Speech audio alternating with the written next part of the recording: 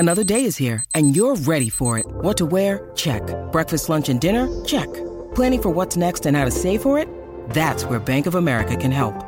For your financial to-dos, Bank of America has experts ready to help get you closer to your goals. Get started at one of our local financial centers or 24/7 in our mobile banking app. Find a location near you at bankofamerica.com/talktous. What would you like the power to do? Mobile banking requires downloading the app and is only available for select devices. Message and data rates may apply. Bank of America N.A., member FDIC. Hello, everyone. One of the many aspects of hosting this podcast that I love is being able to sit down with exceptional faith leaders, authors, congressmen, musicians, all of them sharing their life stories and joining me to discuss the latest headlines. This week on Live in the Bream, I thought we would listen back to one of those conversations to highlight my remarkable guests and the stories they helped me to share. And make sure you subscribe to this podcast wherever you listen to podcasts. I'll be back soon with more Live in the Bream. It's Live in the Bream with host of Fox News at Night, Shannon Bream. This week on Live in the Bream, we are honored to have somebody you know and love very well. She is former White House press secretary, co-host of Outnumbered, and author of the bestseller For Such a Time as This. Kayleigh McEnany, welcome back to Live in the Bream. Great to have you. Hey, Shannon, great to be back. Thanks. Listen, we are getting ready to enter what is considered the holiest week of the year for those who express and adhere to the Christian faith. Just want to ask you what it means to you and what you kind of think, what your thoughts are through this part of the year. You know, it's an interesting kind of emotional roller coaster you go through because obviously Good Friday is so somber. You've just come from Palm Sunday, of course, Jesus coming and greatly celebrated as he came into the city.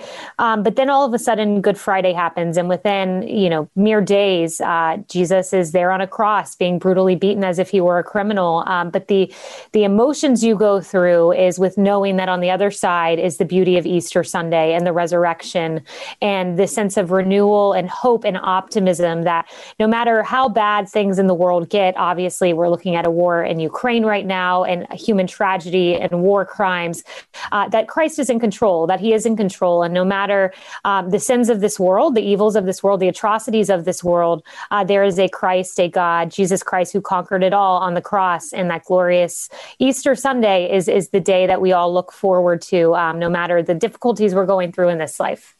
Yeah, it is such a hopeful day to me. I mean, I remember as a kid, obviously we were always in church, but I remember getting the Easter basket and we didn't have much. So it might be the one time a year I would get a new dress and was super excited about it. But now as an adult, it means infinitely more to me because I understand the hope that it brings, the covering of every one of my bad decisions and sins and faults in my life, and just a beautiful picture of complete redemption and hope in a world that, as you said, is so fallen and so painful and full of evil. I love Easter. I think it's just one of my favorite times of the whole year. Listen, I'm not going to lie. I love me some Christmas, but you gotta have Christmas to get to Easter, but they are both beautiful pictures, for us, not only to celebrate as the world does, but more deeply for the spiritual hope that comes from that. I want to ask you, because the title of your book, which everyone I meet who's read this book loves it. I read it. Fantastic. The title is For Such a Time as This, which comes from the story of Esther. Do you specifically relate to her, or tell me about deciding on that title? Yeah, it was, I believe God often sends messages through unlikely sources, sometimes in duplication, where two different people tell you the exact same thing. And it's like, oh my gosh, God moment, divine moment. This was something meant for me to hear. And I was very apprehensive about taking on this new, obviously highly scrutinized role, one that would bring with it a lot of challenges. And as I was riding up the Northeast corridor on the way to my first day in the office in the West Wing, my dad said to me, Kayleigh, maybe you were made for such a time as this, which is a reference, of course, as you noted, to Esther 4:14.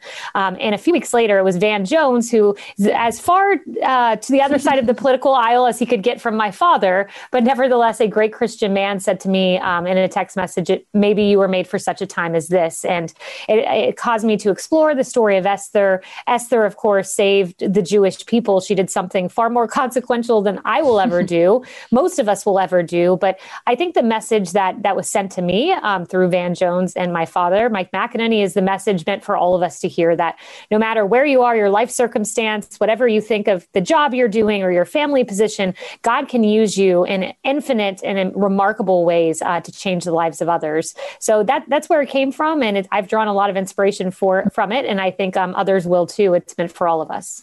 Yeah, I love her story for so many reasons. And as you said, I mean, she basically changed the course of history because God put her exactly where she needed to be at that moment. And what I love too, and she's in both my books, Women of the Bible Speak, and the new one I have out, Mothers and Daughters of the Bible Speak. And I include her in this new one because we do look at relationships that are not necessarily the traditional mother-daughter relationship, but other relationships that involve a daughter or a mother. And of course, she was taken in by Mordecai, her relative, after her parents were killed, but they had very much that father-daughter relationship.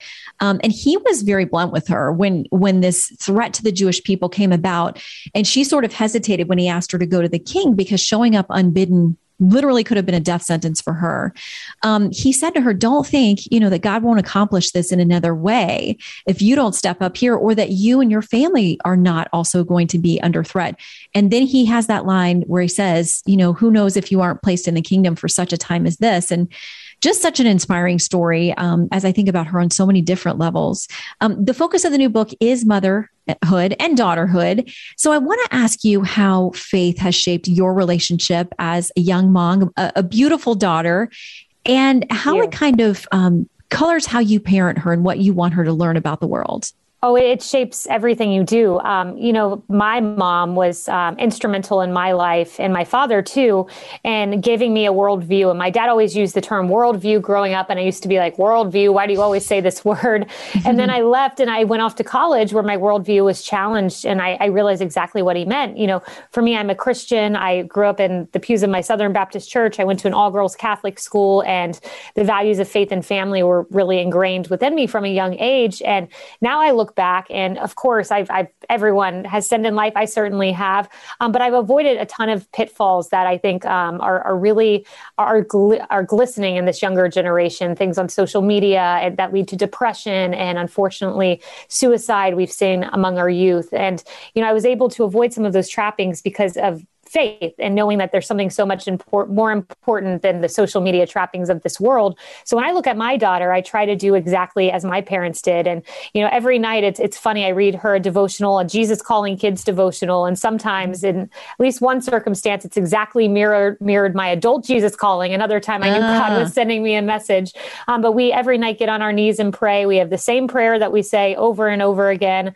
And she now knows the words and repeats them. And it's just so beautiful to see the faith tradition my parents gave to me kind of coming out of my own daughter at the young age of 2 years old. And I know that's the key. As the world gets more toxic and more pressures for this upcoming generation, she will have this steadfast anchor that I was blessed to be given at a young age. Mm-hmm. And Jesus Calling is such an amazing book for anybody who's looking for a devotional that could just be a part of your daily life. I find it to be just so insightful, and it's not super fancy, doesn't require hours of your day, but just full of good truth and scripture. And I love that there are kids versions too. That's fantastic. Yes. Are there women or mothers in the Bible that you take lessons from or that you find inspiration in? Yes. I think Jochebed and Miriam, and, I was able to explore their story in much more depth in your book, Mothers and Daughters of the Bible Speak. And I just was really blown away because you kind of gloss over the story of Moses. And I remember watching the cartoon version when I was a young child, and I loved it and was just drawn to this idea of Moses. And you see him floating down the Nile and then coming forward and leading the Jewish people out of Egypt. But you kind of gloss over the fact of how that happened. And it's because of your book, Shannon, that I really dug into not the Moses part, which we all know, but the part about Jochebed, his mother, and having the courage to, in some ways, keep your child from harm's way because, he'd be killed by Pharaoh, but at the same time, put him in harm's way, physically placing your newborn at a few months old into a river down the Nile. Just the faith that you must have in God is remarkable. So I think I draw a lot of inspiration from her. Of course, course, Mary, I draw inspiration from as probably the greatest female character in the entire Bible. But Jochebed is one that of late I have certainly delved into. Mm-hmm. Yeah. And I think too, to remind people, when we meet her, what her situation is, that the Hebrew people are being completely oppressed by Pharaoh, by the Egyptians. They're essentially in slavery.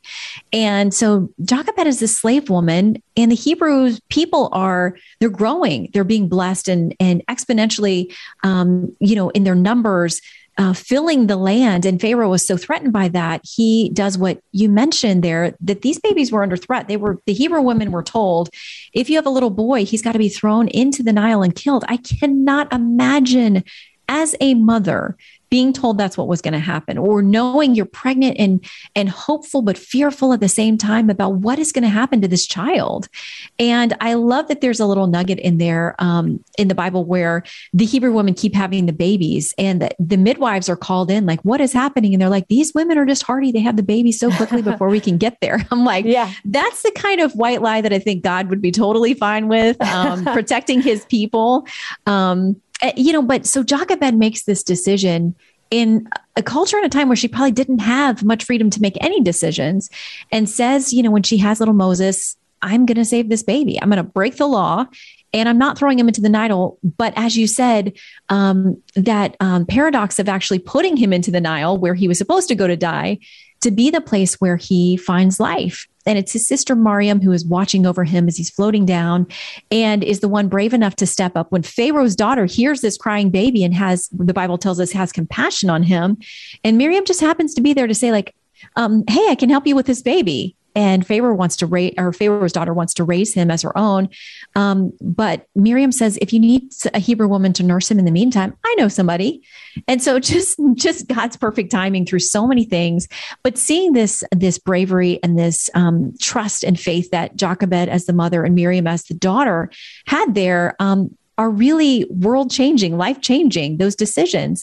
You mentioned Mary too. And I think sometimes we think about her so much in the context of the Christmas story, which is clearly important, that she's been chosen for this divine appointment. God chose her and esteemed her. She was esteemed among women, and she was totally faithful to say, I'm your servant, let it be as you've said. And I can't imagine being this young teenage girl facing this situation that you're thinking, no one's going to believe me. I'm going to have this pregnancy. I imagine the faith that she must have had to walk into that situation. Yeah, it's remarkable. I mean, and to think she's newly engaged, just comparing the feelings you have as a young modern day woman. I remember when I got newly engaged. I mean, it's perhaps one of the most exciting times of your life. I mean, it is. And to think that, she is having to tell her newly almost betrothed husband, that she is pregnant, and having the faith that God would lead him to the right place, which in fact he did, coming to him in a dream, and knowing that she could be the rejected from society, being pregnant out of wedlock. There was so much risk entailed, but nevertheless, she trusted, and look at what happened. And isn't that a steady theme that we see from Esther having the courage to stand up to authority, to her husband, the king, and save the Jewish people? And then you mentioned Miriam having the courage to speak to Pharaoh's daughter, and then Mary having the courage to say, I don't care if I'm shunned by the community, but nevertheless, I'm having this child. And in each of those three instances, those were women who, you noted, changed the course of history. Without those women, you don't get to the Christ child. And that's one of the things I love about your book, Shannon, is women of the Bible speak, and mothers and daughters of the Bible speak, is just the way women in the Bible are used. In a way, women are marginalized in society at this point in history, but yet God lifts them up and gives women a voice in a place of leadership, and to the place of women being the first to see that Jesus had risen. It just goes to show he was ahead of the game long before society was. Absolutely. I love that about Jesus, and that in his ministry, there were women who were involved. We have the famous story of Mary and Martha, the sisters, where, one is sitting at his feet and one is running around and trying to serve and make sure everybody has food and water. And, Jesus says, Mary's chosen the better thing. She is learning at my feet, which in those days, that wouldn't have been something commonly that a woman would have been doing, learning at the feet of an esteemed rabbi, and certainly not following him around, being part of his ministry, helping to support that. And I love that he kind of broke all the conventions of the time by going to people who were, outcasts in society, allowing these women to be part of what he was doing. But going to women like the woman caught in adultery, the Samaritan woman, and those who had been cast aside as, undesirable, and going to them and redeeming them, saying like, I don't condemn you. I mean, both of those cases, I think about the woman caught in adultery and the Samaritan woman, they would have been completely looked down on as people that no esteemed rabbi should even be in their company, much less having a conversation with them or telling them, I'm here to redeem you and not condemn you.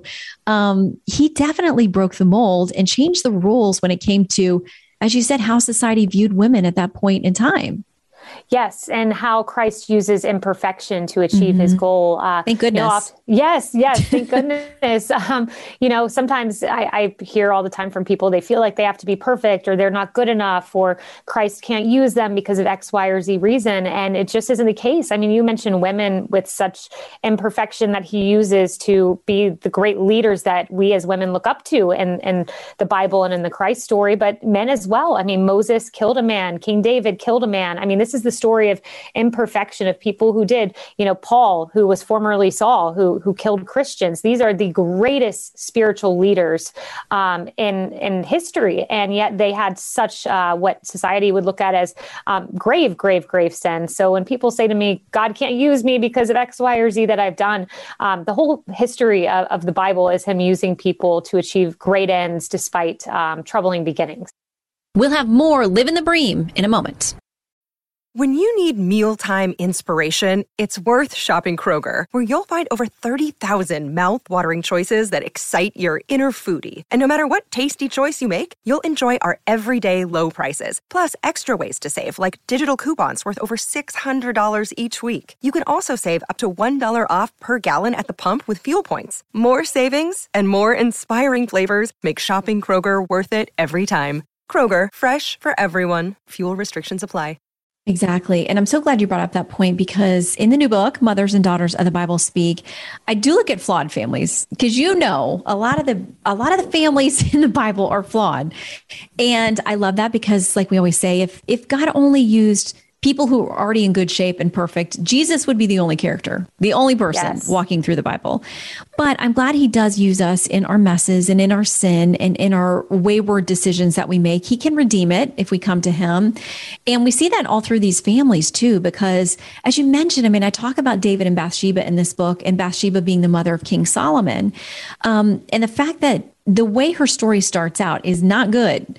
And what I was always kind of led to believe is that she was the aggressor, or that she was the one doing something wrong. But scripture doesn't tell us that. It does tell us that David, who should have been off at battle with his men, was instead walking around the rooftop of the palace and spotted her doing her ritual bathing. So, the fact that their story got so complicated and was filled with so many terrible decisions by David, as you said, to have her husband killed, to try to deceive everyone.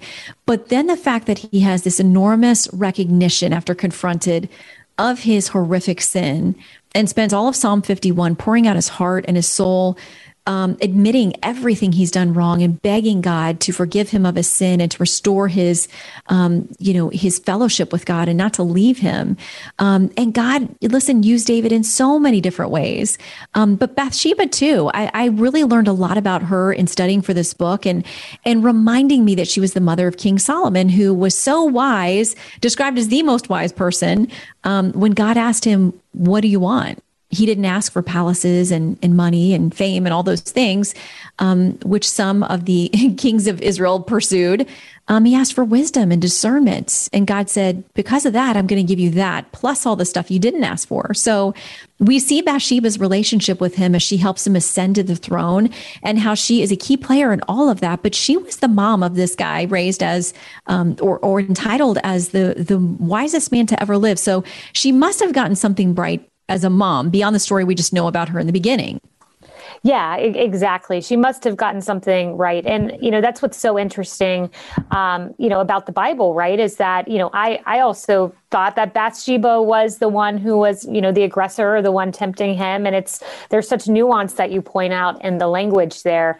And, there are things that every time you read scripture, just more things pop out to you. Like, as I was reading your book, when you're talking about Jochebed and Moses, it says that Jochebed saw that he was a fine child, Exodus 2:2. And, I would just read that and kind of gloss over it and be like, okay, this was a great child. It's another mother doting over her child, but there's so much more, as you point out, like Saul, just that word, it means that she saw something deeper, perhaps a prophetic vision for what her child would do one day, maybe. And that fine child, that word, when parsed out, means not ordinary, not just a child that you love, but someone maybe meant to do something greater. And it's interesting, that nuance, because these Bible stories can take on a life of their own. And when you actually read the scripture, study the word origin, it's just entirely different, as you point out with Bathsheba.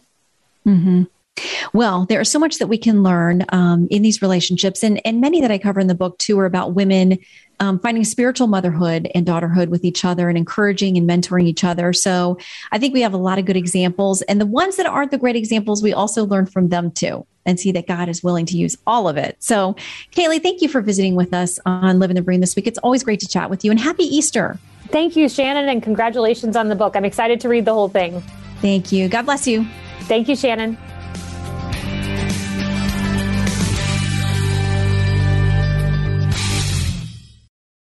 Listen ad-free with a Fox News Podcasts Plus subscription on Apple Podcasts. And Amazon Prime members can listen to this show ad-free on the Amazon Music app.